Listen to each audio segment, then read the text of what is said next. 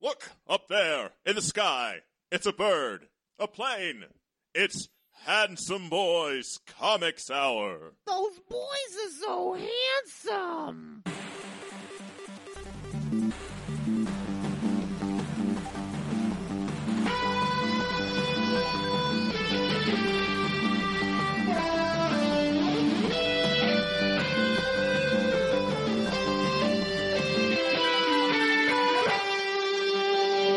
One Russell Crowe.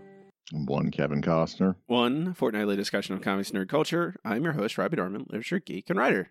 I'm your other host, Eric Z. Goodnight, professional artist and illustration nerd. And we are the Handsome Boys Comics Hour, your home for news, reviews, slightly antagonistic banter, and much, much more. It's episode 294?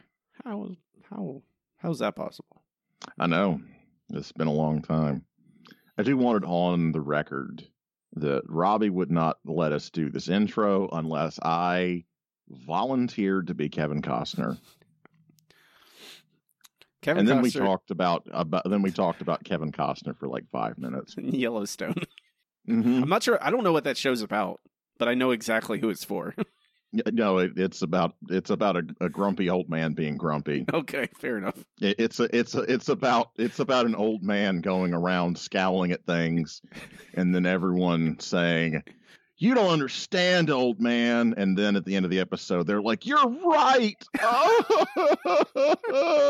Okay, You're so right. Give me money, please, sir." good show. Sounds like a great idea. I mean you do that, and people throw money at you. I'm gonna start doing it. You should. Absolutely. It's just gonna be like it's gonna be called the white guy or something. I don't know. Scowl. Yeah. It's just there's a reason that motherfuckers love John Galt. Hey, so those guys both played Robin Hood. That is our. That's the gag. That's yes. the gag. Because Robbie wouldn't let me be Errol Flynn. Errol Flynn's too cool.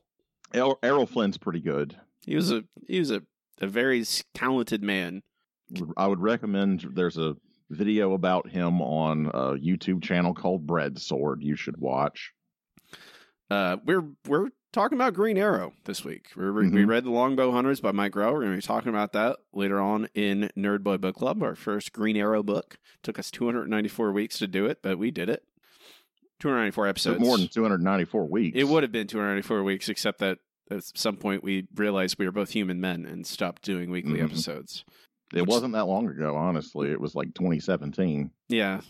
It was really for the majority of the life of this podcast, we were recording this every week and reading like 5 trades every week. We are crazy people. That is what the actual answer was. We are lunatics. Yeah, it's definitely true. But that's later on. Before that, we have comic books that came out much more recently to talk about. It's time for our first segment. It's time for Floppies Fortnightly. Floppies Fortnightly is the part of the show Eric and I read a selection of the past couple weeks' books, tell you to buy or do not buy them. We have a mush meter goes 1 to 5 if we're feeling mushy about our decision. Our first book of the week is Not All Robots, number 1, written by Mark Russell, art by Mike Deodato Jr., colors Lee Leffridge, letters Steve Wantz. Now, hey, Eric. Hey, buddy. This comic book is written by Woke Flintstones, Mark Russell. And now on the surface, it may seem like it's about robots. Are you telling me this is about something else? But on the underneath, it's about... On the underneath levels, it's about men. I really need to learn Mark Russell's name. He's got the most generic name. It's a very generic, it's just 2 first names, yes. Mark Russell.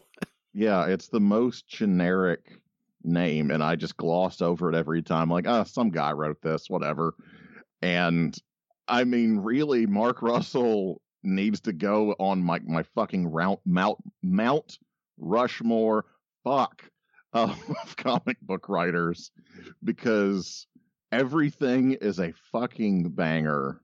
And this could be terrible, this could be incredibly bad. It's really easy to make it real bad. Yes, and I think that he has come into it with the right sensitivity to dissect this in such a brilliant way.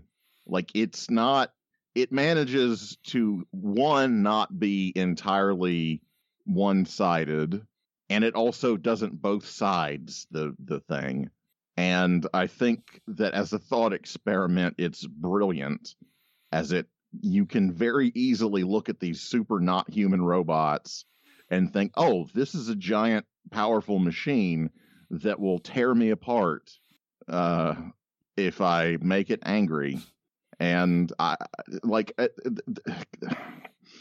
there are still plenty of people that will not see the art in this, and those people don't read. But this is good.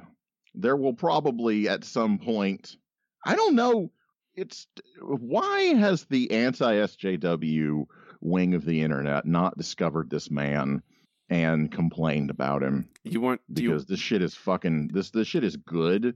I love it. It's based as fuck. I love this comic. No, it's very good. I'm sure there are some people who don't like him, but the easy answer is why he doesn't get a large part of the ire is because he's a boy. He's a white man. That's why. Yes, it's not complicated. Yes, I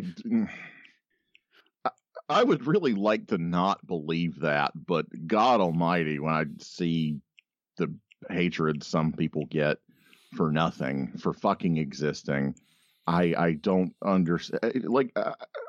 Even in fucking leftist spaces, like, people will dogpile a woman.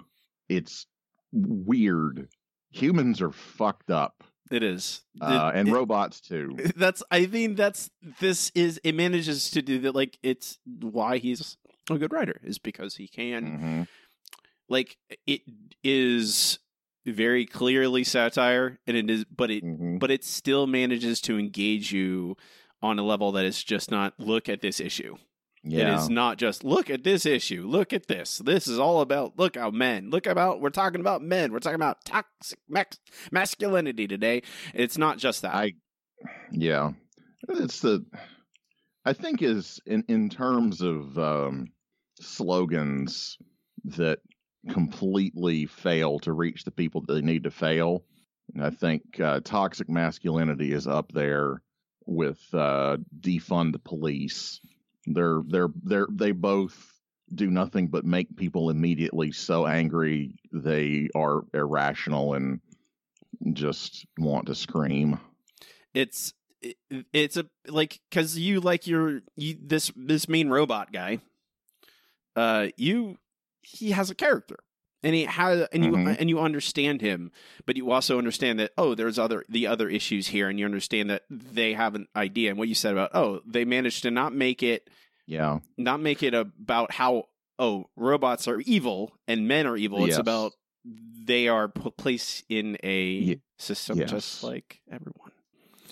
It is amazing, because I really love the sensitivity of that, and it's really clear that he's got a lot of empathy and understanding of how I hesitate to even say the online right, but let's say the online far right radicalizes people because they say these exact things, and you have people under this kind of pressure. Yeah, they snap and hurt people. It's terrible. And there's a robot that yells at the other robot, "You're getting cucked." Yes. So stupid. It's so great. It's amazing. It's so good. It's so stupid. It's so fucking good. It's amazing. This is excellent. They killed Bubble Orlando. They gas them all. It's amazing. Although I thought you would grouse about the fact that they have Disneyland in Bubble Orlando and Disneyland's in fucking Kissimmee. No, I mean, if they're gonna, that's the thing. Like, if this was like a serious comic, I probably would be. But this is clearly like, if they're gonna save any parts of Orlando in the bubble, come on. I mean, it's very easy to hand wave away the fact, like, they can always, they have fucking robots, they can move it. But I This is like the Matrix, but they all live together in the fucking real world. The machines are tending to them. mm-hmm. I think I've always liked Mike Deodato, and I like that he draws 50 million robots in this thing. It's interesting seeing them two work together because it feels like this is that Deodato's art is more lifelike, more detailed art He than can a lot fucking of draw a robot. Let me tell you. Yeah, a lot of the time, I think Mark Russell has been paired with like very cartoonish artists, and this time, I mean, using... Woke Flintstones was a very realistic looking That's drawing true. comic. That's true. I didn't think about that. I was thinking about like Wonder Twins or Billionaire Island. But this is a buy. You should buy this book. It's good. It's an excited buy. I really like it. The dad in this looks like a little bit like Jim Cornette, so I'm can't wait for him to die in this fictional story. That's a double buy on Not All Robots #1. Next up is Barbaric #2, written by Michael Moretti, art Nathan Gooden, colors Addison Duke, letters Jim Campbell. This was just a treat for us, Eric. I appreciate it, although I think not as good as issue 1. Eric, Eric, I'm gonna stop you right now. You keep saying my name. I'm gonna keep keep saying your name, Eric. This is good content for me, but I don't know about for everyone else listening. I could have written that down, just like when you said that your dad loves Yellowstone. I could have written down that Eric is not going to like issue *2 as much as he likes issue #1.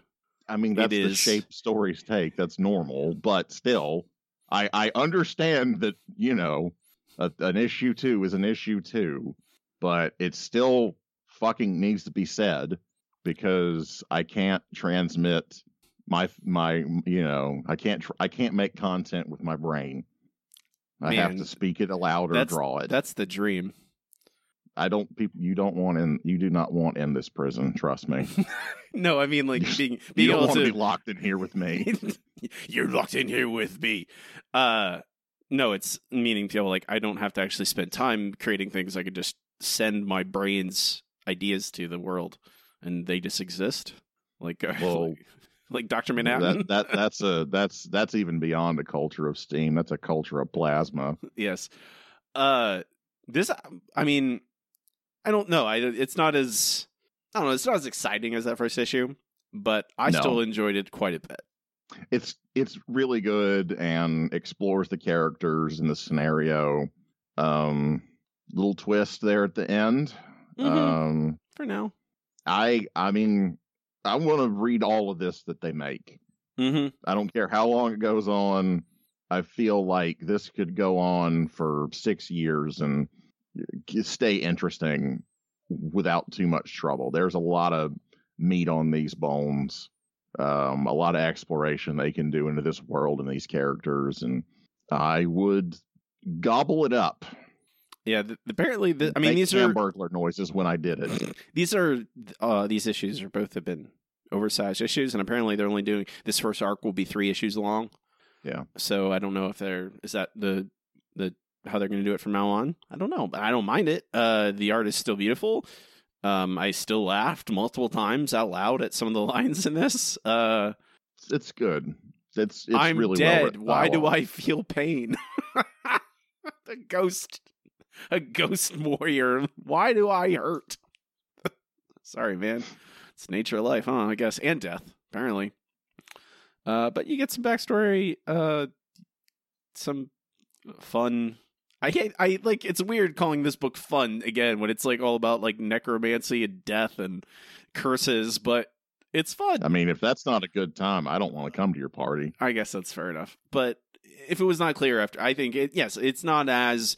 I don't think any issue 2 has ever been better than the issue 1 because it can't be. I think it's built in almost to a certain extent.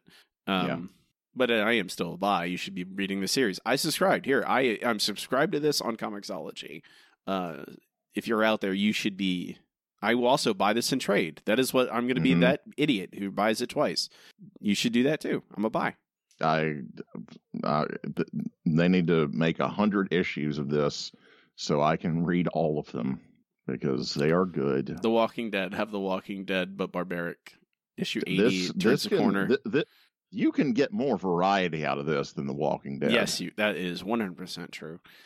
It's like looking at One Piece, which is way, way, way longer than The Walking Dead. But Oda is a crazy person, and his comics are constantly full of insane, crazy ideas. Where The Walking Dead is like, here's a new guy. He's also people are the real zombie. We are The Walking Dead. You know, Kirkman. It stuns me how good Invincible seems to be. Who knows? Maybe it got terrible. I want us to read all of it eventually, but who knows when that's going to happen. That's a double buy. Barbaric number 2. Next is The Me You Love in the Dark number 1. Story by Scotty Young. Art Jorge Corona. Colors Jean-Francois Beaulieu. And letters Nate Picos of Blambot. I have very mixed feelings. Do you really? Yeah. Tell me about them. Because there's lots of this I like a lot. Even one, it's very pretty. It looks really neat. The art's really good. I like the approach they're taking to it. It's a kind of thing that you don't expect to see as comic art on a page. It's like a weird kind of midpoint between comics and illustration, you know, but I really think it's excellent. I like it a lot. Yeah, it looks great. So that's obviously a strength. It's not that it's poorly written at all. This character, this artist, she's, you know, interesting enough. I'm a little tired of, I kind of resent this trope because I feel like it's so well tread. Maybe I just notice it more because I also am a What artist. trope is she? The blocked artist. The artist who is incapable of creating this success. Once successful, apparently has enough money to go rent a house just out of nowhere just to create art in. So certain levels of success, and now, for whatever reason, she is unable to create more art. And, you know, if it was writing, it'd be writer's block, and I don't know what you would call it, you know, with a painter, but that similar idea of some sort of reason she is unable to create. And I kind of resent the idea that I don't know. There's a lot of, like, you know, Jack Torrance in The Shining is probably the most famous of that kind of trope of some guy going away in the middle of nowhere to make more art and then goes crazy and encounters ghosts, because that's what The Shining is. And these ghosts seem innocuous. They're not evil. This doesn't seem like it's going to be her going crazy. No, probably not. This is like Scooby-Doo level, like, haunting. Are you telling me that she's going to take the mask off somebody at the end? They're going to be like, I mean, could be. You don't fucking know. That's true. Maybe it's that gallery guy hires a ghost person to try and be her muse. Yeah, it was the guy who was trying to buy the amusement park. I mean, I think that's not enough for me to not like this comic book. I think it's not a lot happens in this issue. It's, you know, I think and it's not necessarily bad, but it is. We just read, and maybe it's because I read Longbow Hunters this week, where it's like not a lot of comic, but it's very dense, you know, and this is a very thoroughly modern, decompressed storyline, you know, and, you know, it's cinematic. Yes. And I think that's my main actual complaint. I hesitate to even call it a criticism because it's not their, they chose to do it. Right.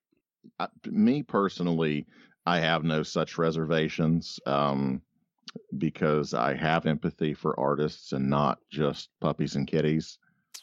Artists are to be whipped, including myself. Of course. How's that work out for you? I mean, I have 8 books out. It's true. It's true. My mental health. Well, I am sorry. You know you can always talk to me.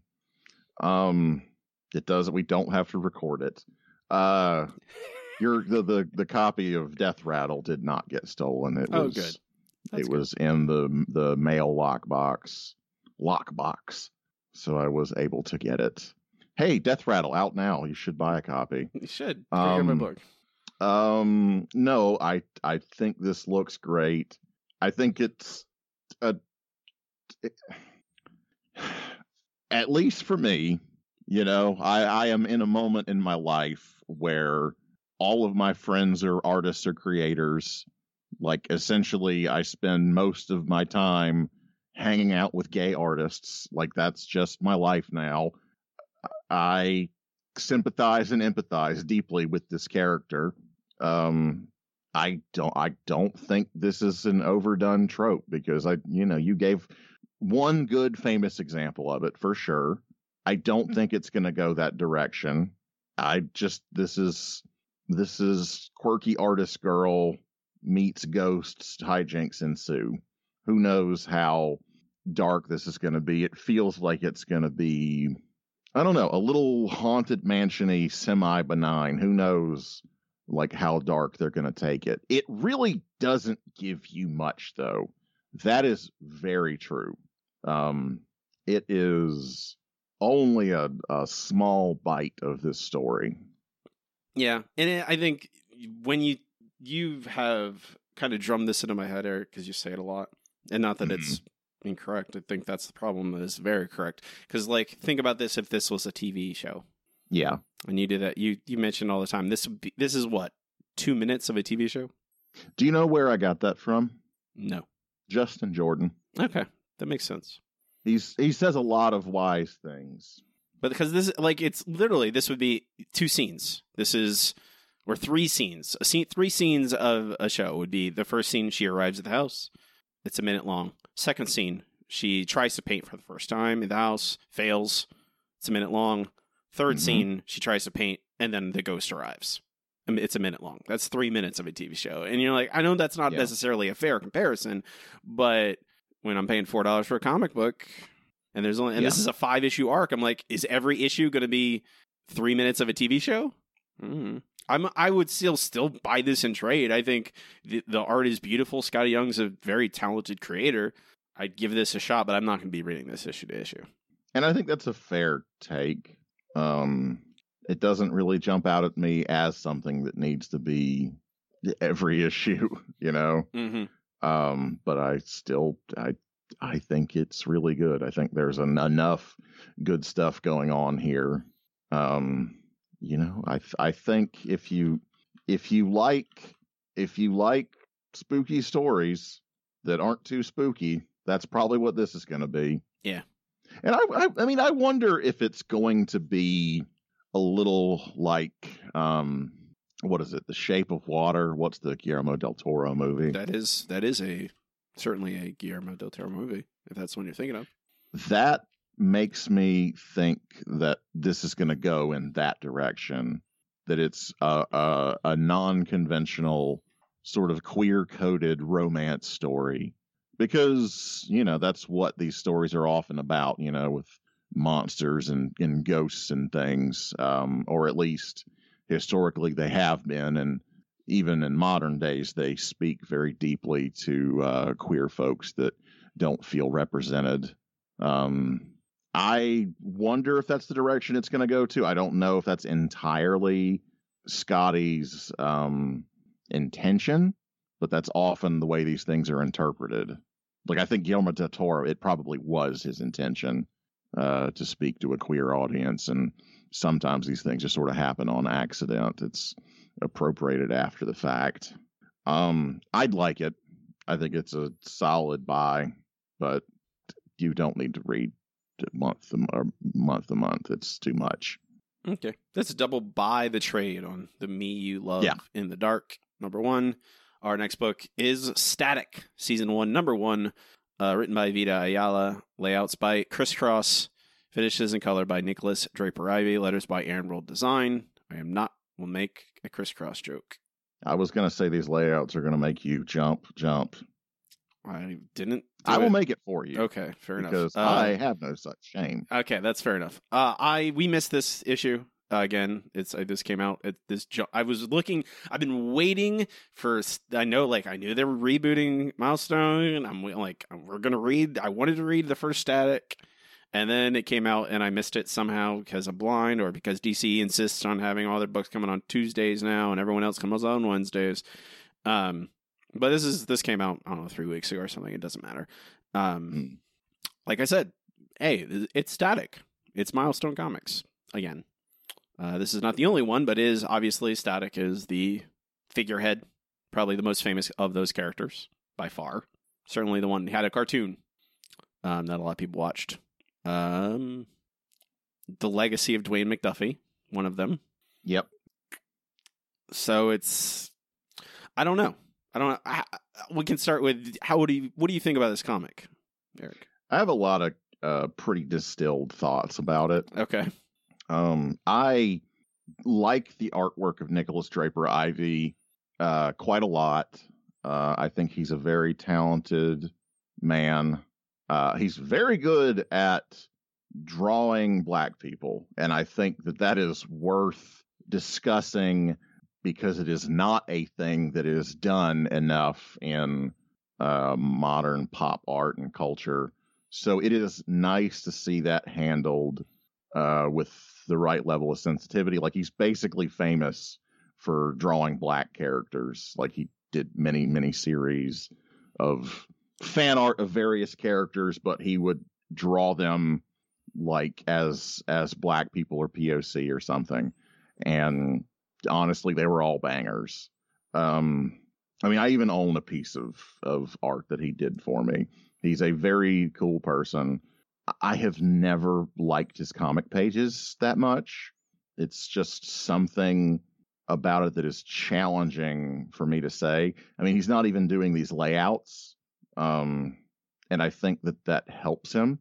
Someone sort of telling him how to draw the story, but the pages themselves leave me a little bit cold. And the story was really taking a while to get heated up.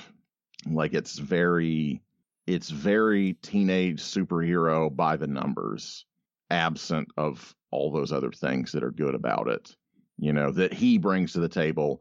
And that, what's her name? I feel so stupid that I don't just have it in the pocket. Vita Ayala. Yeah. Do you know how to say it? I mean, that's my, Ayala is my assumption. Maybe it's wrong, but I think that's right. They're going to bring, I think, good perspectives to it, but this is kind of the blandest possible starting point. You're not excited about this comic from what's on the page. You're excited about this team and what they're bringing to it. And yeah, like the legacy of these characters, that's what you're excited about.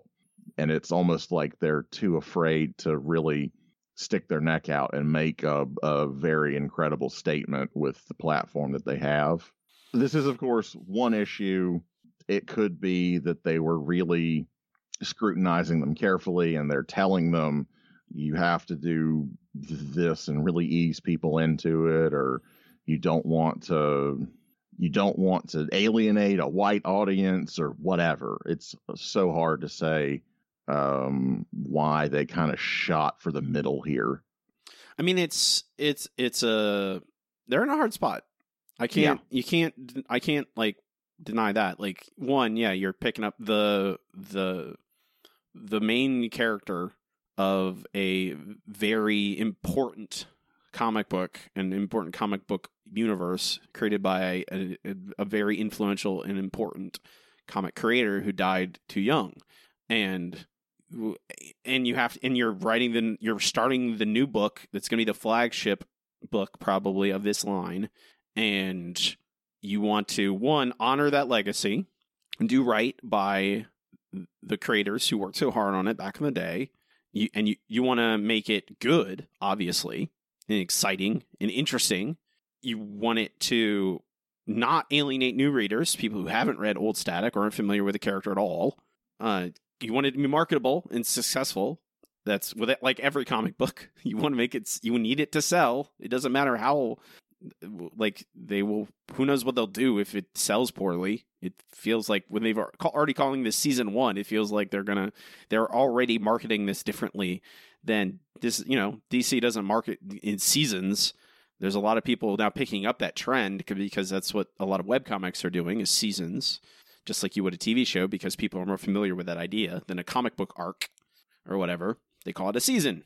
But they also want to have to make it, say something, have a bold perspective, and has to do all those things. And you're like, wow, that's hard. That's hard to do.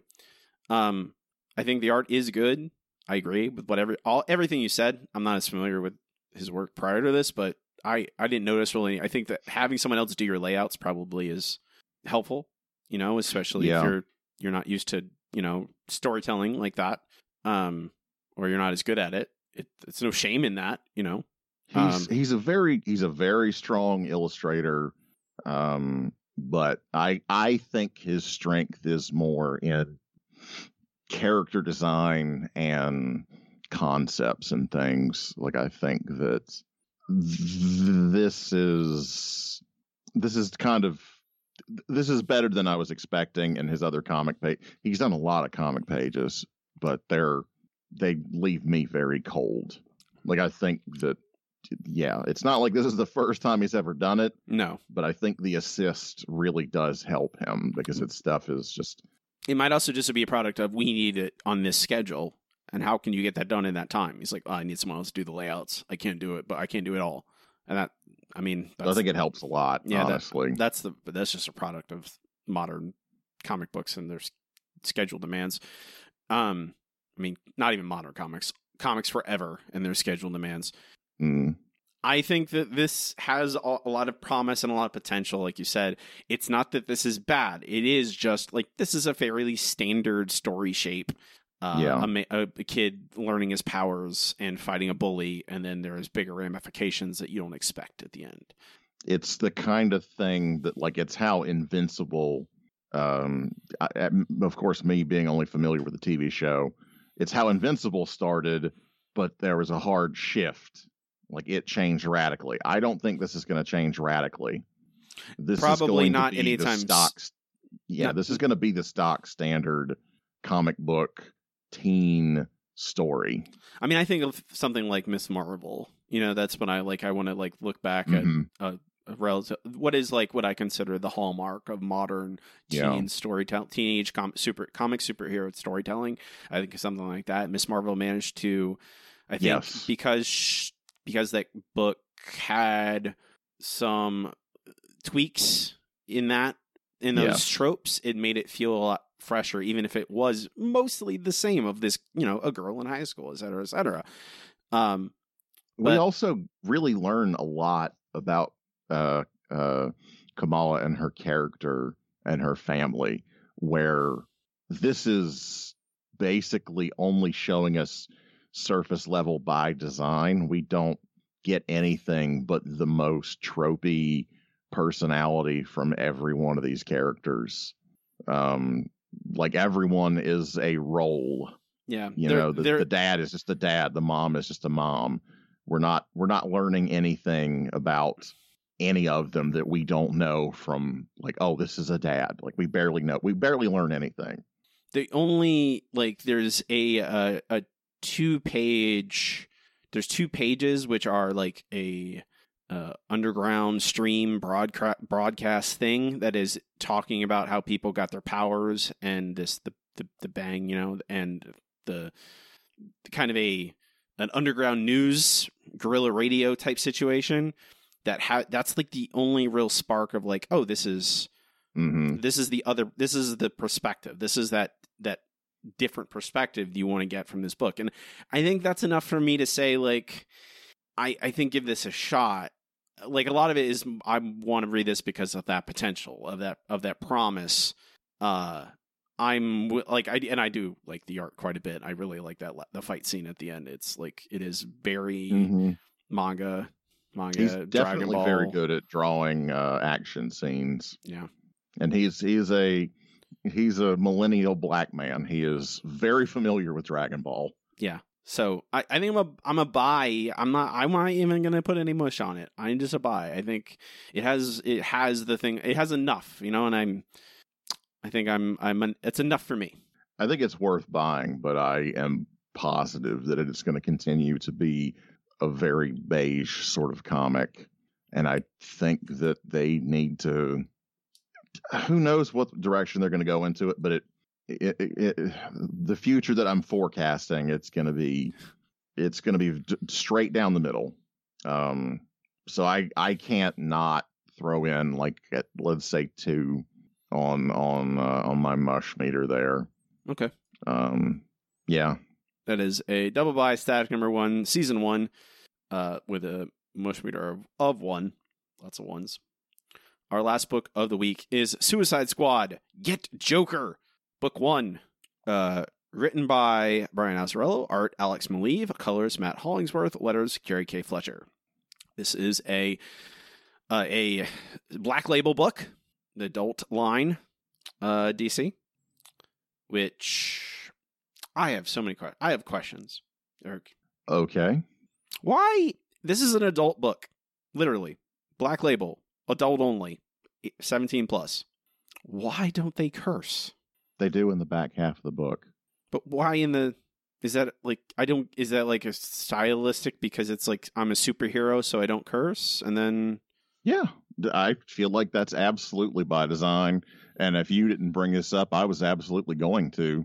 Okay. Because I was like, specifically they have a thing where they say you're taking a shit and they censor, and then like 2 pages later there's shits all over the page, and they're saying fuck this and all the curse words are on the page, and it's definitely stylistic. It's saying something about PG versus hard R superhero movies. Okay. I don't really know what they're doing with that, but it's clearly by design. Like, I don't think it's an accident. Okay. And yeah, the whole second half of the book, there's fuck, shit, fucks all over the place. The other thing I had, Wild Dog, one of these characters, a vigilante, a character I've never heard of before, a legacy DC character that, a footnote character, I think. This is Hockey Mask Guy. Yeah. Hockey Mask Guy, who is an insurrectionist. Yes. In this book. Apparently the people who created Wild Dog are upset that they've done this to him. They're like, the way we wrote him, he was not that. I don't think it matters. Who cares about Wild Dog? A lot of bad shit has happened to people over the past 4 years. It's shocking what people get hooked into. Yes. So I just wanted to mention it because they were upset because the character I think they have some degree of affection for.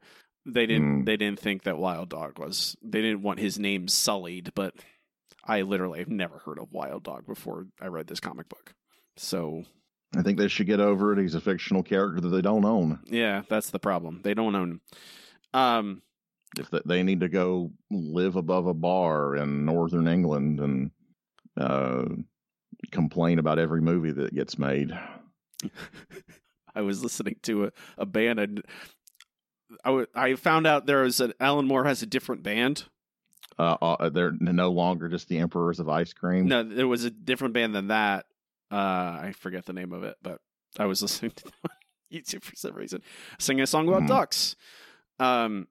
Also, it is I think, like Azzarello, Maleev, everyone involved in this, they're talented creators, right? I've liked other things they've done. I don't know what the tone of this is, and I'm not sure if I'm supposed to, or if it's supposed to be kind of up and down and discordant or not. I'm not sure. I don't know. I don't know if you know any of this, Eric. They kind of allude to it in this, but they have Toyman in this book. Yeah, it's Toyman. Toyman. I don't know. Do you know anything about, are you familiar with Toyman, the character? More from the Hanna-Barbera cartoons than anything. Okay. Canonically, and I don't know if this book is canon or not. They who knows? Black Label books sometimes are, sometimes aren't, depending on the whims of DC editorial. Mhm. Toyman canonically is a child molester. He's a pedophile. Lovely. Like, he assaulted a 13-year-old in the comic book. This is not, off screen. This is literally is what he did. And not context, but text. yeah, this is not, yes. And then they just go, "Oh, you're a weirdo, you're a pervert." But then he's still on the team, and he's an integral part of this comic book. Well, this is the thing I don't really want. I don't want any named character to have that as a flaw. No, at it all. shouldn't be. And it You're should right. not. Like, I don't think that's Azzarello's problem that someone wrote too gritty bullshit of a story. And I think that it is. I find it interesting that what's his name was an insurrectionist. I don't find it compelling or interesting, at least in a context like this, that he would I would not want to see a flaw like that in a character. Like, I think you have to walk a really fine line, to make that work. They did it in the fucking Venture Brothers, though, didn't they? I don't necessarily like it in the Venture Brothers either. I don't necessarily either, but it was certainly a thing that was there. Yeah, so that's right around the time I stopped watching Venture Brothers regularly. I also just watched. I'm going to check in with the Suicide Squad movie, the new one, James Gunn. And are we just jumping into the next segment? No. I'm not checking in now. I'm saying I'm going to check in with that. This is preview. It's just a teaser because I literally watched that movie 2 days ago, so it's very hard for me not to compare the two of these. And I think it's coloring my feelings about this book. How do you feel about this? I am very positive on it, honestly. When you talk about the tone of this, like, I think that it is. To me, it feels a lot like Venture Brothers, or it feels a lot like the Deadpool movie. It's like oscillating between incredibly stupid and incredibly serious. People are very quippy and snarky. God, I hate Harley Quinn in this. This would be 30% better to me if she just didn't even exist in it. But I do like that she has beef with the Joker, even as kind of rote as that is. I'm mostly positive on this. Like, I think that it's fun, and where it ends with the stakes that it's set, I think is exactly what I want. Like, that's basically the mission statement of what Suicide Squad always was, is here are these Z-list characters that can die at any time, and we're going to tell this gritty story where anything can fucking happen. And he has turned that up to fucking 11. It's very interesting. It makes me give a shit about a story where the Joker is important. I was going to ask. No, indeed, I don't care. But you give me a team of goofy ass misfits that can literally all be killed immediately. Well, and they're at the whims of the Joker. Like, it does make it interesting. Like, that could be it. I think it's just more the way that they have done it that it comes off as interesting. It could be fucking complete shit. I think and it doesn't. I like it. I think the inclusion of the Joker in this is maybe a part of why I'm mixed on it. It's not. I don't hate it because it does do a lot of good things. I agree. Yes. Like, it's those little things. It's like, oh, the tone thing. The Toyman. Did you like the Deadpool movie?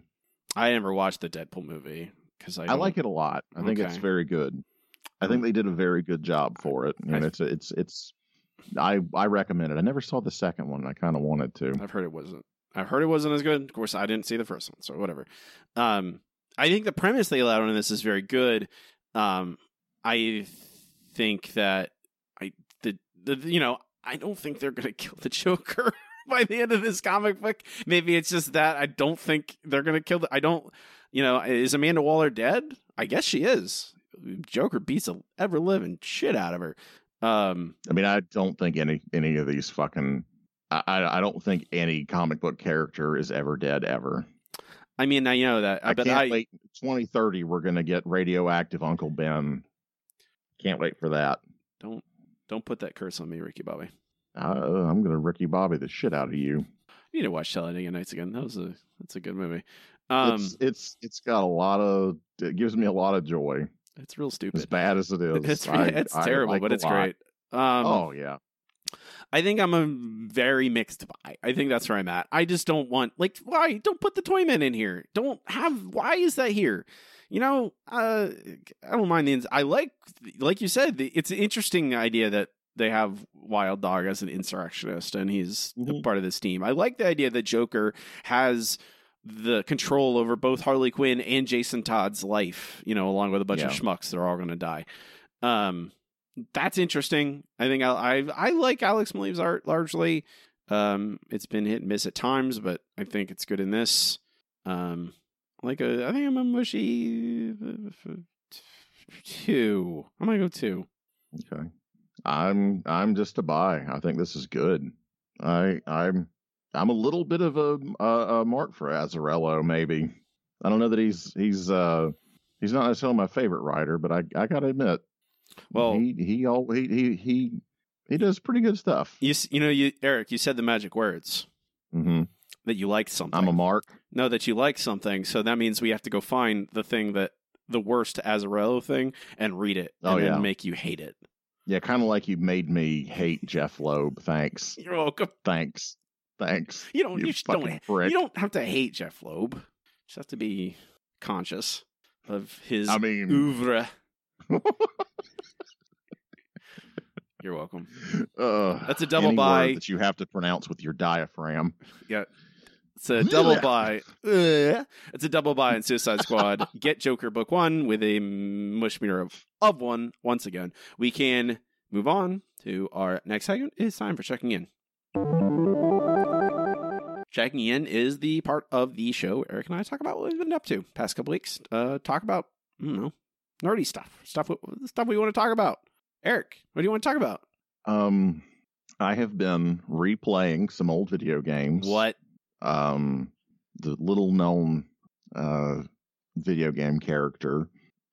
You probably haven't heard of him. He's very obscure. He's called Mario. Whoa. Mario? Mm-hmm. Yeah, and his brother Luigi Mario. The Mario brothers. Mm-hmm. The Mario brothers. Yep. Mario. Mm-hmm. No, I sort of not even sure why. I just sort of noticed, I have my copy of Super Mario Odyssey, which has kind of soured in my mind. It's still very widely praised as an amazing game, and I've been really kind of reflecting on my thoughts on that game recently, you know, having been doing the Mario art recently, and I on stream, like I drew the mini bosses from that game, the Brutals. And I started replaying Mario Odyssey, and I think it's an excellent, amazing game. One of the things that's incredible about it is how good the controls and mechanics of the game are. Like, they're just so tight and consistent, and like the camera works so well. Like, it's really, really good. And the whole mechanic of the game, the hat and like enemy possession mechanic is so fun and so rich, and yet the game leaves me so cold. And I've always thought that was interesting. Even now, looking back, it is the least Mario of all the more recent 3D Mario games. Maybe save for Mario Sunshine, which I have not played yet. Save the worst for last. Yeah, I mean, a lot of people hate it, but a lot of people really love it. Like, it's one of the most played, like one of the hottest categories to speedrun. Like, it's beloved by a subset of people. Like, I don't know, GameCube was just like that. You can always tell that's how you identify the true weirdos, the people who like Sunshine. I I'm sure it's good, but it is also probably not very Mario. It's my But I problems think with Sunshine have nothing to do with how Mario it is. It's that the Mhm. controls make it nearly unplayable, but that's just Everyone says that there's a lot of camera issues with it. And I think that I don't know what it is, whether it was a hardware limitation or what, or they just had decades of 3D Mario games to figure out how to do that right. Because Odyssey does it brilliantly. Like it really is. Like it is a fucking joy to play. Like it just feels so good. Mario controls so good. Like the platforming is so good.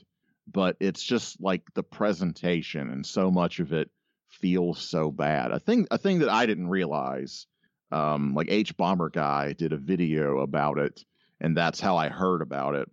But a lot of people lost their shit online and were very vocal about it when Odyssey, like the first teaser dropped, because they led off with New Donk City, and it was very much this like, oh, Mario's in the real world sort of feel to it, and everyone freaked the fuck out. And even though that's not what the whole game is, it kind of is the thesis of the game, because it's very much about you're traveling to different worlds. It is a journey and an exploration of these little things that are very not Mario. And when I play Mario, I want it to fucking be Mario. And that's a big part of what I don't like about this. Like, it's like the Brutals, like there were, I had a nice chat about this on stream, and I looked up like concept art for the Brutals and the sort of characters that got refined, like that were like the predecessors, you know, and they're so much better.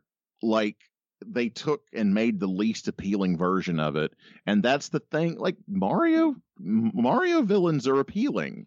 They should be appealing, and they have like robots that look like the fucking Terminator, and these weird rabbit things that kind of work with Mario and kind of don't. And then like realistic T-Rexes and realistic humans. And I mean, it's done by design, you know, but it leaves a really bad taste in my mouth. It's so good and makes me dislike it. It's so not Mario. And an interesting counterpoint to it is, are you familiar with Mario 3D All-Stars that was released last year? I didn't play it, but I know of it, yeah. So an interesting thing that Nintendo decided to do is they released all this shit for Mario 35th anniversary. They released that collection, which I think is overpriced at $60. And then they released for free Mario 35, which is fucking incredible. It's an amazing battle royale game where you play through Super Mario Brothers 1 levels. It's really good. Then Nintendo is like, this shit never happened. You cannot play Mario 35 anymore. All the servers for it are just shut down. And they took Mario 3D All-Stars off of the Nintendo store. It is gone. Mm-hmm. There are still many copies. It did not blow the door down. There are still many copies in stores. I went to 2 Targets. There were copies in both of them. After seeing that people are reselling copies of the game on eBay and stuff, I'm like, whatever. I'm going to go to this Target and buy myself a copy, because I have been itching to play Mario Galaxy and have not played it since I had my Wii hooked up to a television going on 10 years ago. I don't even know. It's been a really long time since I played a Wii game. And every way that Mario Odyssey fails, Galaxy gets it right. Like, Galaxy kind of is coming from this place where it's weird to say, like, the emotional core like the well that it's drawing from seems to be very Mario 3, you know? And it's just so good, and it feels so good, and like the level design is so perfectly Mario, you know, where it's like this obstacle course and it's these ideas, and it's so brilliant. Mario Galaxy still remains like probably the best 3D Mario game I've ever played. Like I'll probably end up beating it. Like I'm on the moon level of Mario Odyssey. It's like one of the last levels, and I have completely lost steam on it. Like I don't know if I'll ever finish that playthrough. Like Galaxy gets under my skin. Like I fully expect to get all of the stars in this playthrough, just because it's that fucking good. And it's so weird because it's so much intangible stuff.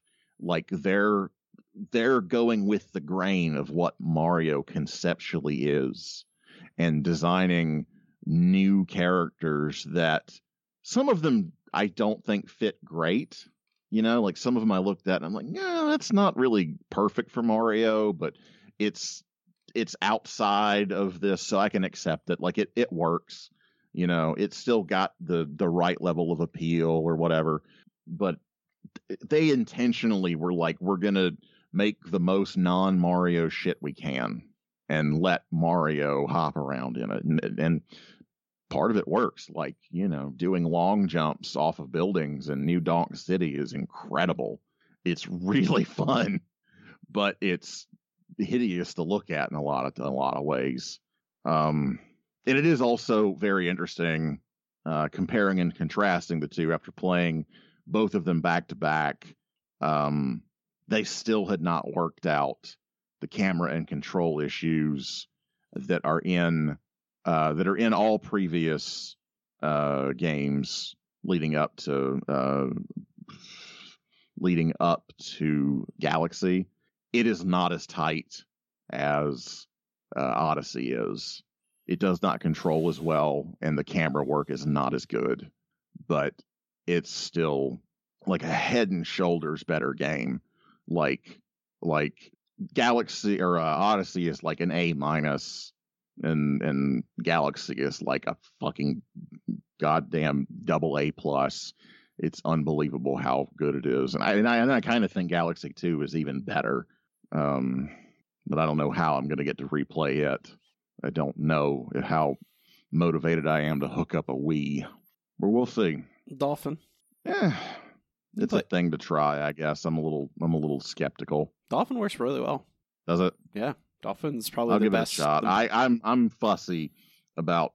I don't know. Ever since I got my emulator, I have turned into ever since I've gotten my Mr. FPGA, I have turned into an emulator snob. I am definitely, certainly not as much a snob probably as you are, but Dolphin is one of the smoothest and cleanest of the modern, relatively modern emulators. It probably I think because the Wii was very simple to emulate.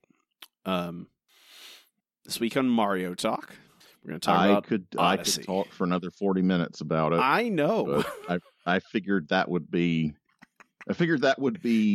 an interesting thing to talk about. Mm-hmm. They're both excellent, and if you have not played Odyssey, have you played Odyssey? Mm-hmm. Yeah. Okay. I played Odyssey. It's excellent. Yeah, it's excellent, but it's a good video game. Yeah, but I think that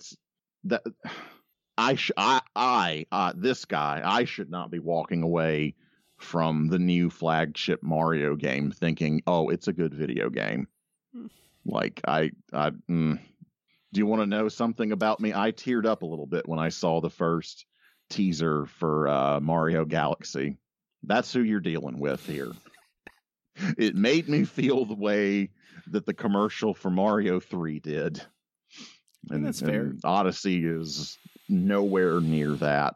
I think they did a lot of things brilliantly, and they did a lot of things wrong. But not every game's going to be perfect. They still did very, very well. The chickens come home to roost, Eric. Mm-hmm. The eggs I laid 15 minutes ago in our Suicide Squad review are here.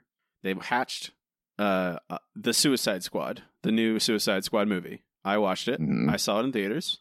Mm-hmm. I went to a theater for the first time in 16 months, 17 months. I don't know. It's a really good movie. I've heard a lot of positive things about it. James Gunn, I had the question. I'm like, I wonder how the DC Cinematic Universe would look like if they had given the reins to James Gunn instead of Zack Snyder. Yeah, better. Yes, I don't know if it'd be like great because James Gunn is also a big weirdo. But I don't know. I mean, he's not looking to suck John Galt's cock. No, it is. It's R-rated. It is violent and gory and filthy. No sex really though. Shit.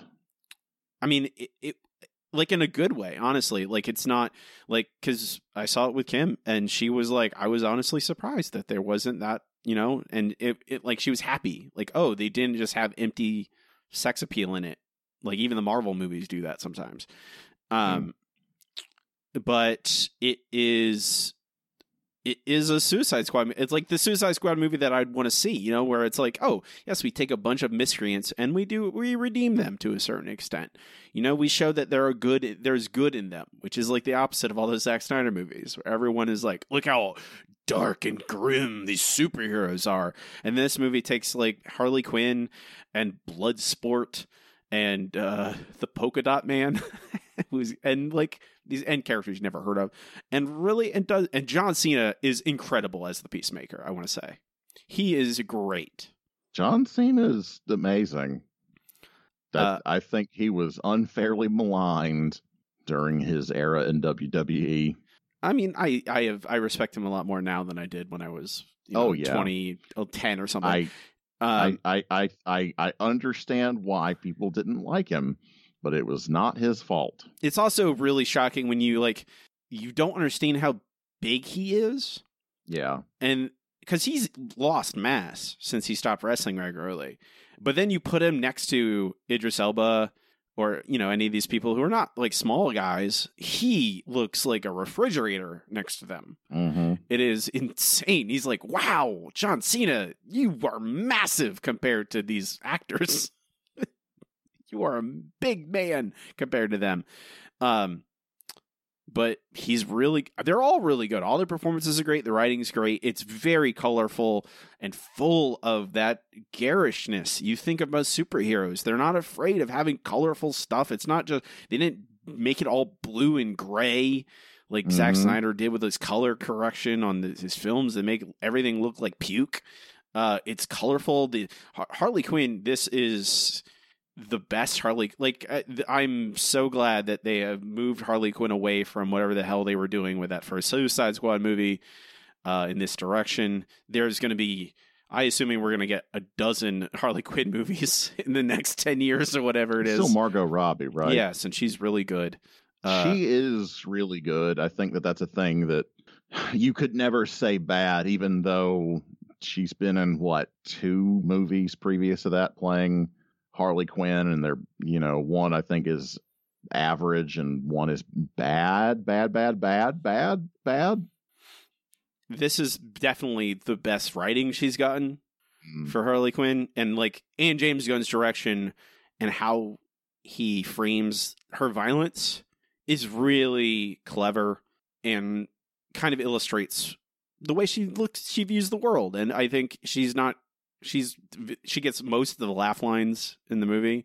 But the movie's very funny. It is very much clearly oh yeah, you can see why the guy who directed Guardians of the Galaxy directed this too. And, I like James Gunn even when he's directing really weirdo horror movies, like Slither and stuff. This is, and he was when he was working for Troma. This is obviously him taking that same kind of viewpoint and shifting it. Like, I cannot overstate also, this movie is incredibly gory. I do not want to like this is a superhero movie, but this is like this is like as gory as some of the like worst horror movies I've ever seen. Like people's bodies just explode and like blood and guts everywhere. King Shark's a character and he just devours people like directly on camera. It's horrifying. But it's real good. I definitely recommend it if you want to. It's worth watch. I hope this is the direction the DC Cinematic Universe is going, where we have auteurs doing fun movies with superheroes, even if they are R-rated and are violent and whatever. Yeah. I mean, Shazam was actually worth watching. Yes, exactly. And I think that it was more of that direction, that it was someone who wanted to tell stories and did it in, I don't know. Zack Snyder is a fucking idiot, and I think all of his movies are some flavor of bad, but maybe you can enjoy them. I like 2 of them. I can only think of one that I liked, and it's 300, and it is still, I will not defend it as a good movie. It is definitely bad. 300 is worse in retrospect, but yeah. I like his Dawn of the Dead remake. I like it. Okay. It's worth, it's a remake, but it's fun. I only know of it from, I think, the Scaredy Cats video on it. I think that's who did it. It might have been Curio. I don't know. The Suicide Squad is good, and it's hopeful. I think that's the other thing. Like at the end of the day, it has a bunch of terrible stuff happen to people, and some of your main characters are villainous, but at the end of the day, it's like a lot of superhero movies honestly should just be like, oh, there's good in people. You can find it if you look hard enough. Yeah. And that's really all I wanted. And that's what I think a Suicide Squad is. And like, yeah, there's also lots of like crazy deaths and dumb stupidity that you get in James Gunn, like dumb jokes that you get in James Gunn movies, but it's really good. I don't know if Marvel will ever let him out of their grasp again, but we'll see. Because now he's doing Guardians 3, I think, with Thor and all that. The other thing, I played a video game, Eric. Oh, okay. A new one. That's never happened. Not an old one this time. This is called The Ascent. It is a cyberpunk shooter. Third person isometric, like Diablo, sort of. People were joking in the Steam reviews, like, "Oh, look, they made cyberpunk," but good. It's good. It's fun. I have some criticisms of it. Like the world is way too big, I think, for how slow you move, and it takes forever to get across the world, and fast travel is not like they did. I think they really wanted their fast travel system to be like an in-world fast travel system, like you just don't open a menu on the pause screen and fast travel somewhere. But it takes so long to get anywhere, and when I only want to play for an hour and 20 minutes of it is me spent running across the map, that gets tiresome. The combat itself and all the combat systems, it's an RPG. You're leveling up abilities. There's different kinds of weapons. You collect different kinds of armor you're collecting and stuff like that. There's hacking, stuff too, to get through different doors. There's not like mini games or, you're not like hacking into computers or anything like that. It's mostly an action game. You're mostly shooting guys. But the action feels really good. It's really well controlled. You have lots of options in combat. You can just simply be like, I'm a guy who really likes assault rifles. I'm just going to assault rifle everyone all the time. And you can make that work. Or you can be a person who's like, no, I'm going to like do critical hits and grenades or, whatever you want to do. Whatever kind of play style you want, whatever kind of combat you prefer, you can make it work with different builds. The combat itself feels very satisfying. The gun sounds, the different types of weapons, the enemies are smart and have different abilities, and you're constantly unlocking new ones that give you more options depending on how you want to play. That's all a lot of fun. You play functionally a slave. You play why can't I think of the word now? They existed in history, like indentured labor. that you are. Okay, I was going to say indentured servant, but I had no idea what you meant by they existed. They existed in history alongside real, like, complete slavery. This is a functionally still slavery, but you're indentured labor, and you're cleaning up messes for your bosses. Things are falling apart on the planet you're on, the world, in the city you're in, and as you go, you're kind of climbing the social rungs to fix the problems or whatever. I bounced off of it a little bit recently. I haven't gone back to play, and I think a lot of it is when you're not in combat, I kind of feel aimless, and I just want to be fighting all the time because that's the fun part. But when you're running around and trying to like hunt down, the map is very confusing, and a lot of these places you're trying to, like, I want a quest. It's marked on your mini map. There is a quest. I want to get that quest. Well, where I'm at, oh, look, the quest giver is a level below me. I'm, from all accounts on the minimap, I am where that quest giver is. Oh no, he's a level below me. Well, now I have to figure out how to get down a level and then back to them. And there are ways like for the map to point you in the right direction, but you have to sort through a bunch of menus every single time you want to change that. You can't track multiple quests at once, which is a real pain. I want to go out and do 5 quests at once and then come back and turn them all in. Okay, I don't need I know you want to be immersive and make me think I'm really this character. I'm playing a video game, guys. Let me just play a video game. Let me do 5 quests at once and go turn them in. Prominent reviews on Steam, negative reviews, are mentioning quality of life updates and questing problems. So yeah, what you're saying is apparently resonating with a lot of people. Yeah, and I'm maybe they'll fix that or change it over time and update it. The game is done extraordinarily well, probably better than they expected. They said they made like $5 million in the first week or something crazy. 5 million sales. Good for them. That's great. Smaller developers.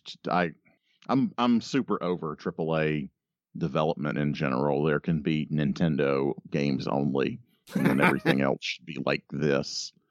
You know what I'm saying? Yeah, the combat, like, that's the thing I keep coming back to. Like, oh well, the fun in the game is out there. I just wish it made it a little bit easier for me to get to it. I probably will go back and play it at some point. I've also still playing through Grindstone. Grindstone has like 3 million levels in it, so I could probably play it forever. Still playing Magic the Gathering. There's a bunch of stuff happening that. Also, I just don't have any time lately. I'm just working a lot and trying to get things done, and I want to read. I want to pick up guitar again, and I don't got no time for anything. I got to walk a dog, you know? It's important. All that dog walking. And pet a dog. Mm-hmm. It's important too. I'm checking in with petting a dog. Okay. It's a good time. Mm-hmm. Wish I could do it right now. Yeah. That's enough for me. You ready to talk about Green Arrow? Let's do it. Let's talk about Green Arrow. We can move on to our final segment. It's time for Nerdboy Book Club.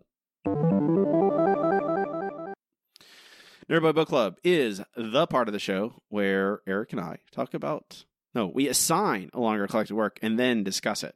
Like you would a book in a book club. This is our assignment. Yeah, like a book in a book club, Should except you choose to accept it. Choose to accept it, yes. It's a comic book. This week we are discussing Green Arrow: The Longbow Hunters by Mike Grell from 1987. I don't know. We've never read any Green Arrow in book club before. We've read. We really liked the Ben Percy run with that book. I cannot tell you when that happened. My brain has lost that information because we were reading some the Ben Percy Green Arrow. We're like, oh, this is good. This is like the best Green Arrow we've read. And then he left the book, and then we're like, oh, I guess we don't like it anymore. But we haven't read any book club. I've not super familiar with Green Arrow. Yeah. I mean, I've seen him in Justice League and in other miscellaneous DC books, but I've never actually been really a big Green Arrow guy. I've never read his books. And I've always heard this one as like, this is the one, you know, the big Green Arrow book to start with. So I think it was about time for us to dig in. I'm very curious how you feel about this, Eric. What do you think I feel about it?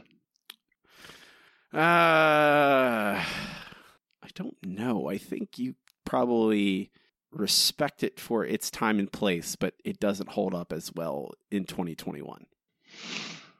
I think it's interesting that you say that, because now I'm wondering what you think about it, because that's not what I think at all. Oh, okay. What do you think?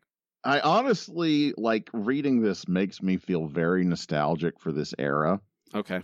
because I think this is very well done. It's very thoughtful, particularly of its time. I mean, and it makes me really nostalgic for the Denny O'Neills and the Claremonts and this era where we were on the verge of, like, comic books were growing up a lot, but they weren't all super dark. They weren't all terrible. Like, this is a really good tone for this book and this character. Like, it's serious enough. It feels real enough. It feels grounded enough. Like, it's superhero-y, but grounded, and I really enjoy it. I had a really good time reading it, and this is, for my money, kind of perfect. Like, it makes me think of, like, I forget who the writer was on the Manipal Batman comics, the detective comics that we liked so much. Brian Buccellato. You know, it's what, Buccellato, really? Brian Buccellato and Francis Manipal. Okay, I didn't remember it being Buccellato. I remembered it being a smaller name than Buccellato. But it's got that really good feel to it. Like, it knows what it's doing, and it does it very well. I also, like, this art style really makes me happy too. Like, it feels, you know what it looks just like? And I'm going to be embarrassed if this ends up being, like, who drew that? I'm gonna Google this before I say it. Is it the same artist? It's not the same person. Okay. But I looked up who it is. Make sure I'm not stupid. Okay.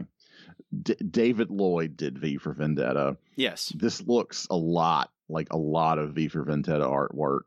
Even, like, the transitioning between all kinds of different media styles, the backgrounds, like, it just feels very V for Vendetta to me. The characters, the stylization of them is very V for Vendetta. I mean, it makes sense, because it would be DC and roughly the same time period. It would probably be influenced by that, and probably this is a shift to darker toned comics. So it definitely is pulling from that influence. I just think that this is good. This is someone that probably was getting it more right than getting it wrong, you know, even though it is very, addicted to crack and heroin and is a crack cocaine dealer. And, you know, it still manages to walk the line pretty well. It still manages to work pretty well to me. I'm not wild about all the extensive sexual violence against women, like fucking Black Canary getting chained up and tortured nude is a little too lurid for me. I don't like that. I don't. Yeah, I mean, I agree. I do not like that. And it's those things that are quite easy to point at and look at and say, look, this is, because what I see, like, I think it's interesting you point out V for Vendetta, because all I see in this is Dark Knight Returns. That's all I see in this. And it definitely has inherited a lot from that. Because this comes out 87, basically 2 years, a year after Dark Knight Returns, and I'm just like them going. I can imagine the situation. They're like, well, we did that with Batman. Green Arrow is this goofy Robin Hood. Let's make him serious. And I think they've been doing that already. They even lead off with fucking Speedy doing heroin. Yes, this was not the first attempt to do that. I believe you mean Arsenal. Is he fucking called Arsenal? Now he's called Arsenal now. I'm not. Okay, I'm just. Well, I mean, that's me joking about the fact they changed his name because Speedy is not adult enough. Speedy it's a very Venture Brothers name. It is. Speed Suit. Yes. So they changed it to Arsenal, but that's just just an illustration of how they gritty. Yeah. I see. It doesn't come off as gritty to me. It comes off like an 80s action movie, you know? Like a fucking like a Charles Bronson movie or Death Wish, something, you know, not like Die Hard or something, but one of the ones that's on TV too much. Basic Cable. Yeah. I mean, like I think this. It's not that this is bad. I don't want to make that. I don't think this is bad. I think this is it's a good comic book, and it's still very entertaining to read, and it's really well constructed. I think it just also, I can't help but place it exactly where it is. Yes. Like, and that stuff you mentioned with the drug addiction, that was considered, when they did those storylines in old Green Arrow, that was considered very, I don't know. I've been thinking about the Punisher a lot. I sent a picture of you. I sent something in our Discord chat too about, like, I wanted to read like 90s racist Punisher books because I just been so interested in them because of the history of the Punisher, about what that character went through, as because he was constructed in the 70s as an exaggeration, as a clear villain by peacenik hippie types who are comic book writers. That's what the Punisher was originally intended as. Look at this ridiculous murderer. He's a villain, but people liked him. And they liked him so much that Marvel went, okay, well, let's take some of our right-wing writers, let them write Punisher, and then as times changed, he became the anti-hero whatever. We're not talking about Punisher today, but I look at the history of that character. And Green Arrow, before, in that early Denny O'Neil era, 70s, early 80s Batman, when Batman was starting that transition into darker territory away from Adam West, Green Arrow was always like he was the hippie hero. He was the hippie superhero who was like very kind to drug users. And that whole arc with Speedy doing drugs was all about how, and this book I don't think is as judgmental about drug addicts, certainly, as, even though they are still trying to, I think they paint drug addicts as victims. And I think that's consistent. And I think there's other things in this book that are really interesting that are relatively progressive and are different from The Dark Knight Returns or, other gritty, the books that were becoming prominent in that time period after the success of The Dark Knight Returns, of Watchmen, even of a V for Vendetta. I think that you can clearly see the more thought you use the word thoughtful. That is, I think, the difference is that this book is somewhat more thoughtful about that stuff. But it's not just like Frank Miller just sitting there wringing his hands saying, "Oh, the super predators are going to make me do a fascism." They're not going to. There's no operating theater. There's no I'm the surgeon. This is my I'm gonna stomp a mud hole in somebody. It's not that. He's Steve Austin, Stone Cold Steve Austin. I don't know why you saying that, and I want to take the lines from Dark Knight Returns and add "because Stone Cold said so" to the end of it. That's probably. I think it's going to make it a much better comic book. I think that's your new project, Eric. Just remake the Dark Knight Returns, but with Stone Cold. It'll be like Bart Kira, but it'll be like Stone Cold Steve Austin as the Dark Knight Returns. The Stone Cold Returns. Yeah, there's money in that. A lot of nerdy wrestling fans would pay money for that. Let's hope so. DC probably would sue you. I don't care. Fuck them. Burn it down. Burn it down. So Seth Rollins? We're doing some Seth Rollins talk today instead of Stone Cold. Oh, is that a thing he did? He did burn down the Playhouse. Well, I can't think of what it's called. I thought Randy Orton did that. I'm pretty sure it was Seth Rollins that burned it down. I'm referring to Seth Rollins' theme song, which was a perfectly good theme song, but then there was a moment of silence in it, so they said, have someone yell, burn it down in there. We can't have any silence. So now you listen to Seth Rollins' theme song, and it's different now. This was like 3 iterations of Seth Rollins ago. Now he has orchestral music that sounds exactly like Bailey's music. All the talent that they're squandering. No more midgets. No more midgets. This is also a wrestling podcast. I mean, the age of that's also the Dark Knight Returns thing. Is like Green Arrow is just Oliver is just talking constantly about how old he is, how he feels old, and that's interesting, honestly, to me. It's an interesting part of this is that they don't. There's no Batman now is just 30 years old forever. Mm-hmm. Batman is 30. Even in the future, in the current DC book that is set in the future, Batman is still 30. Yeah, he's 32, and he's got 6 Robins. They're all 6 years apart, and somehow you have to forget how math works to accept this. But this book is kind of built on, I think, because they make it a part of the theme of literally times are a changing. Like Green Arrow says, well, I don't kill people. And then he kills someone in this book. Things are changing. I'm getting older. How do I deal with that?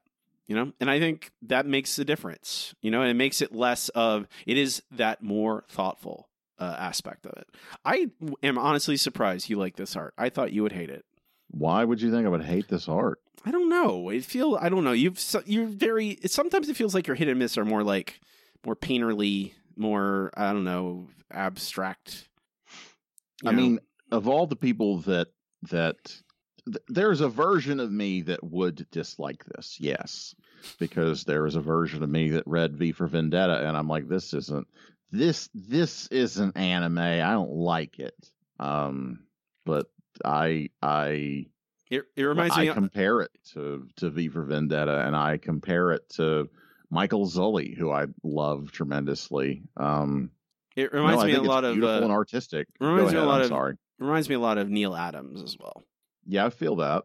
Neil Adams is a very 80s and 90s DC name. Yeah. Who's lost his mind, but completely lost his mind. Did he storm the Capitol? No, I don't think so. Inquiring minds want to know. I don't think so.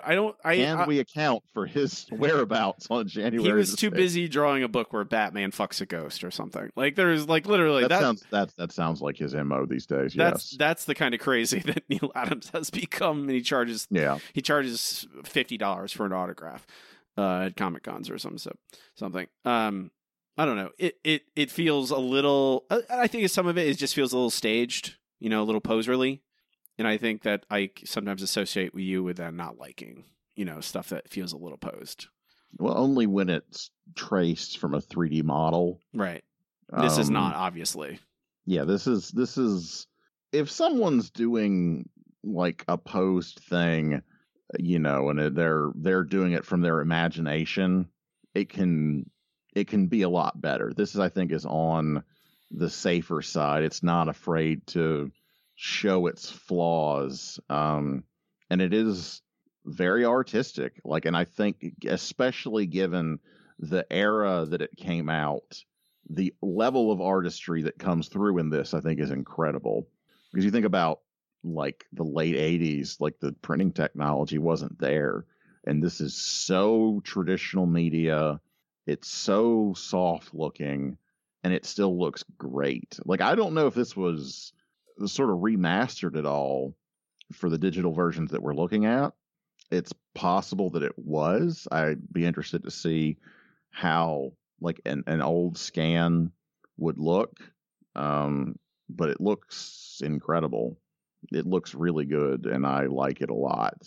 It's the kind of thing that I would have thought would be impossible to be in a comic from 1989 or whatever year. It might have been 87. Which year was it? 87. Was it 87? Okay. Yeah, I find it interesting. I think it tells the story really well, and I think it has a lot of care and sensitivity and artistry in it, and those are the things that I think I respond to. Um, it used to be I responded mostly to appeal, and I don't think this is unappealing, but I do think that it's it's not exactly Mickey Mouse appealing. It's, you know, probably on the more appealing side of the center, um, as opposed to being like Steve Dillon levels of unappealing. Speaking of appealing, Mm-hmm. this is the other thing that I think really stands out in for a 1987 comic book is the fact that they comment about Green Arrow's looks a lot, Mm-hmm. and his sex appeal a lot, Mm-hmm.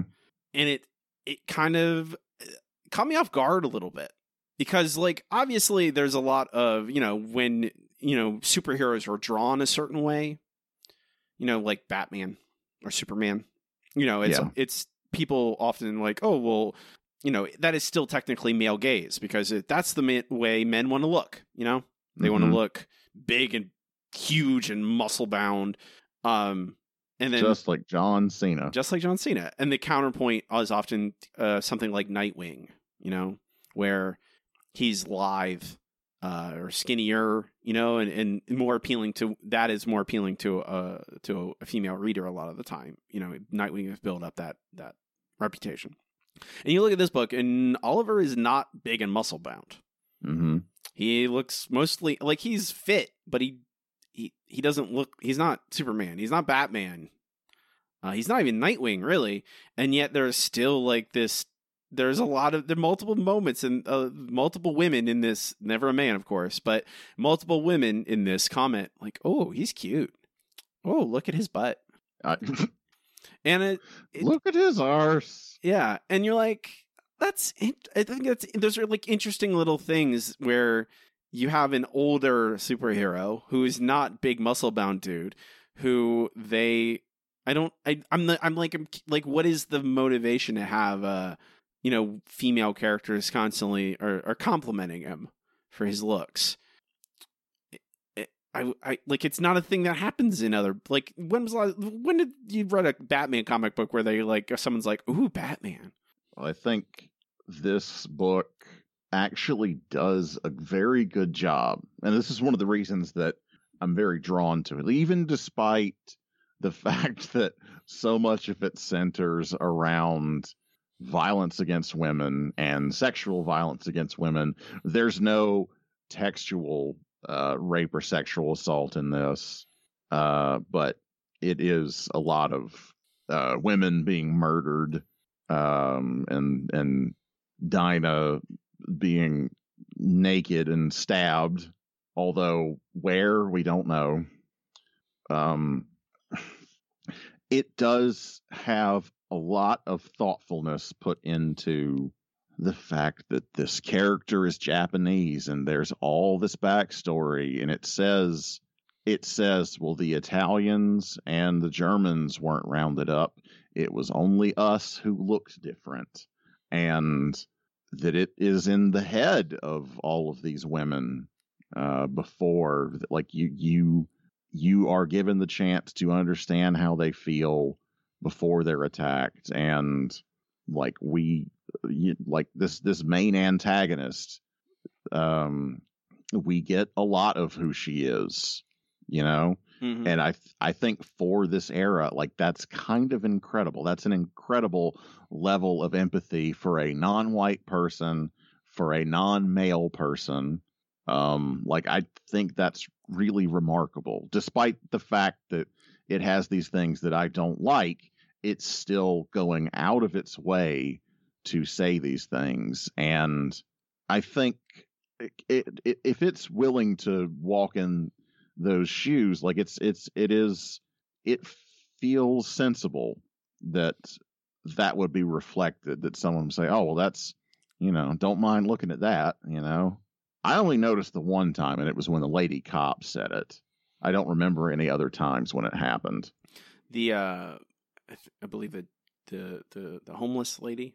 I think she mentions his. I believe love. that's Mad Hattie or whatever her name is that was in the Sandman. I believe she's a recurring DC character. Mad Nettie? I can't think of it. I believe she's a recurring character, or I'm just a nut. I mean, both can be true. They're not mutually exclusive. You're not wrong. But they mention that also the when he's he's it's very, I don't know, like an Errol Flynn. It is that kind of like charming, like, oh, I'm a gentleman. He offers a dance with those women he saves from a purse snatcher. We see, naked Oliver Queen. I believe we see the outline of his dick in this. We do. We get some. We see Oliver's Queen. His bow and quiver. Okay. I'm trying. Doing my best. All the villains are like ancient, they're old, corrupt white men who all get arrows in the chest. So that's something too. They all get killed by the dragon woman. Mm-hmm.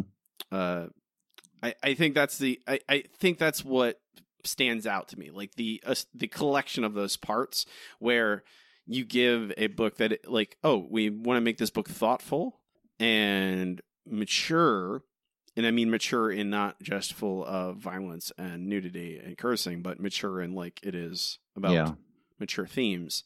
But it comes on the heels of books like The Dark Knight Returns and Watchmen, where now there's a big push to accelerate that in a marketing sense. Like, we know that these will sell well, so let's make this adult.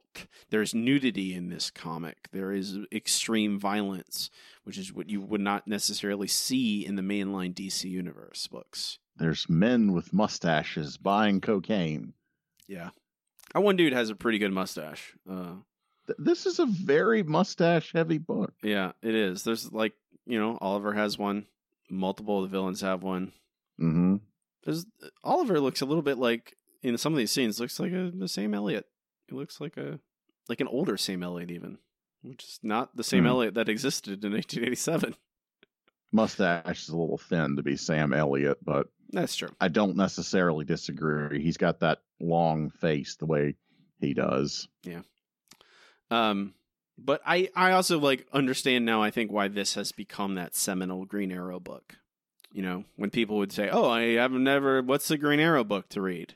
Oh, read The Longbow Hunters. It's a good one. Yeah. I wish Donna could have, done something in it. I think that's my only. We brought that up a couple times, but she just kind of is a plot device largely. Yeah, I don't particularly like that. Why the fuck is her hair change color? Explain that to me. Is it just a wig? I think it's just a wig. Yeah. That's strange to me. Yeah. How are you gonna beat people up and do high kicks in a goddamn wig? I think you're lucky if you can lip sync it without your wig coming off. It's a real good wig. I guess so. It's the best. She paid $300,000 for it. Oliver paid $300,000 for it back when he was still rich. Mm-hmm. That's okay. Okay, that is I mean, it's a thing they don't want you to think about at all. But the book starts off telling about how he's lost all his money and he needs a job. How does he afford this big old house and stuff? Like, what is he doing? I think it's like how every sitcom, it's about, people that are waitress a restaurant and they live in New York City but they're renting a $6,000 a month apartment. I'm like, and then at the end of the book, he gets like millions of dollars in cash in a duffel bag. I think wasn't it just like $300,000 or something? Oh, was it? I thought it was a lot. I mean, $300,000 is a lot. But what they were saying was worth a lot was all the cocaine. Okay, that's fair. I believe the purchase price was $300,000 something dollars. I can find that probably. It's in here somewhere. 350. Okay. Yeah. That is the number. How'd you beat me to it? I'm so mad. I'm very smart and fast and good at everything. Well, I think you are very stupid and you suck and you smell like butts. Only 2 of those 3 things are correct. You have to decide which 2.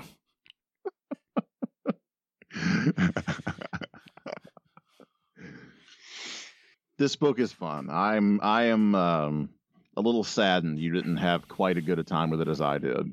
I mean, I liked it. I think I just didn't. I think, like a lot of things, I've been thinking a lot about I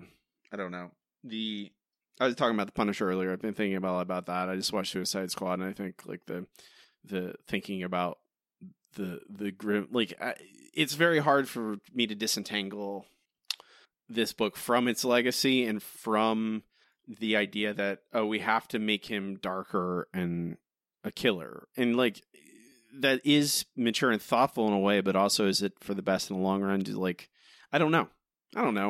It's all complicated. This book is good. I don't take anything I say as like this book you shouldn't be read. You should read this book. It's worthwhile. I think it's a kind of a foundational book probably for modern quote unquote Green Arrow, but who knows? The 90s probably threw all that into. I'm really curious what the hell did they do with the Green Arrow during the 90s? So I have no idea. Like, I know what they did to poor Aquaman, but like the Green Arrow suddenly just start like having his arrows, like, did he start shooting guns with his bows? Like his arrows were gun arrows and they shot little bullets. I don't really want to know the answer to that, honestly. I don't think I do either. No. Anything you want to add, Eric? No. Okay. I'm good. Okay. Green Arrow Longbow Hunters, Mike Grell. It's a good book. You should read it. Next time, I just literally just set this up and then decided to close it for some reason. The Way of the House Husband. We're going to read the first 5 volumes of Way of the House Husband, a manga by... But you want to do the cat book. I thought we were doing this first. I'm okay with either one. I totally thought we were doing the cat book. Did you order you didn't order the cat book, did you? I didn't order either one yet. Okay, then don't worry. We'll do the Way of the House Husband. Don't worry about the cat book. That's fine. Okay. I'll read about the cat book. I don't care. Let's do Way of the House Husband. I think we'll have more to talk about. We're doing The Way of the House Husband, a manga by Kusuke Ono? I don't know. Do you need me to read it to Maybe. Kusuke? Kausuke? It's the first name I'm really having problems with. Kosuke. Kosuke? Kosuke Ono? Mm-hmm. Just think Kensuke Nakamura. That's Shinsuke Nakamura. That's true. Excuse me. That's true. That's you don't say Shinsuke. I mean, not unless you're Unless JR. you're a dum-dum, yes. That's next time. We're going to read the first 5 trades, first 5 volumes of it. Right along with us. That'll do it for us today. We are the Handsome Boys Comics Hour. You can find us at handsomeboyscomicshour.com. There's links to everything on there, all our social media. If you like the show, please give us a great review on your podcast app of choice. Leave us a great review, subscribe, tell your friends. All those things help us out. We appreciate it. I am online on Twitter at Robbie Darman. That is my name. My website is also my name. It is RobbieDarman.com, which has links to all the things I do, all my other an all of my horror novels. You should purchase all of them, but my newest one is Death Rattle. It is about an ornery, grumpy redneck in a small dying town in Texas, defending it from greedy vampires. You should buy it. It's on Amazon. Yeah, Eric, where can they find you and your things online? What a fun question. You can see my portfolio at freewillunlimited.com, and you can see many of the things I get up to online at ericzgoodnight.com. That includes my various social media, Instagram, Twitch, Twitter, where I'm known on these services as Easy Goodnight. With that, folks, we will call it a day. Have a good one. Rock and roll.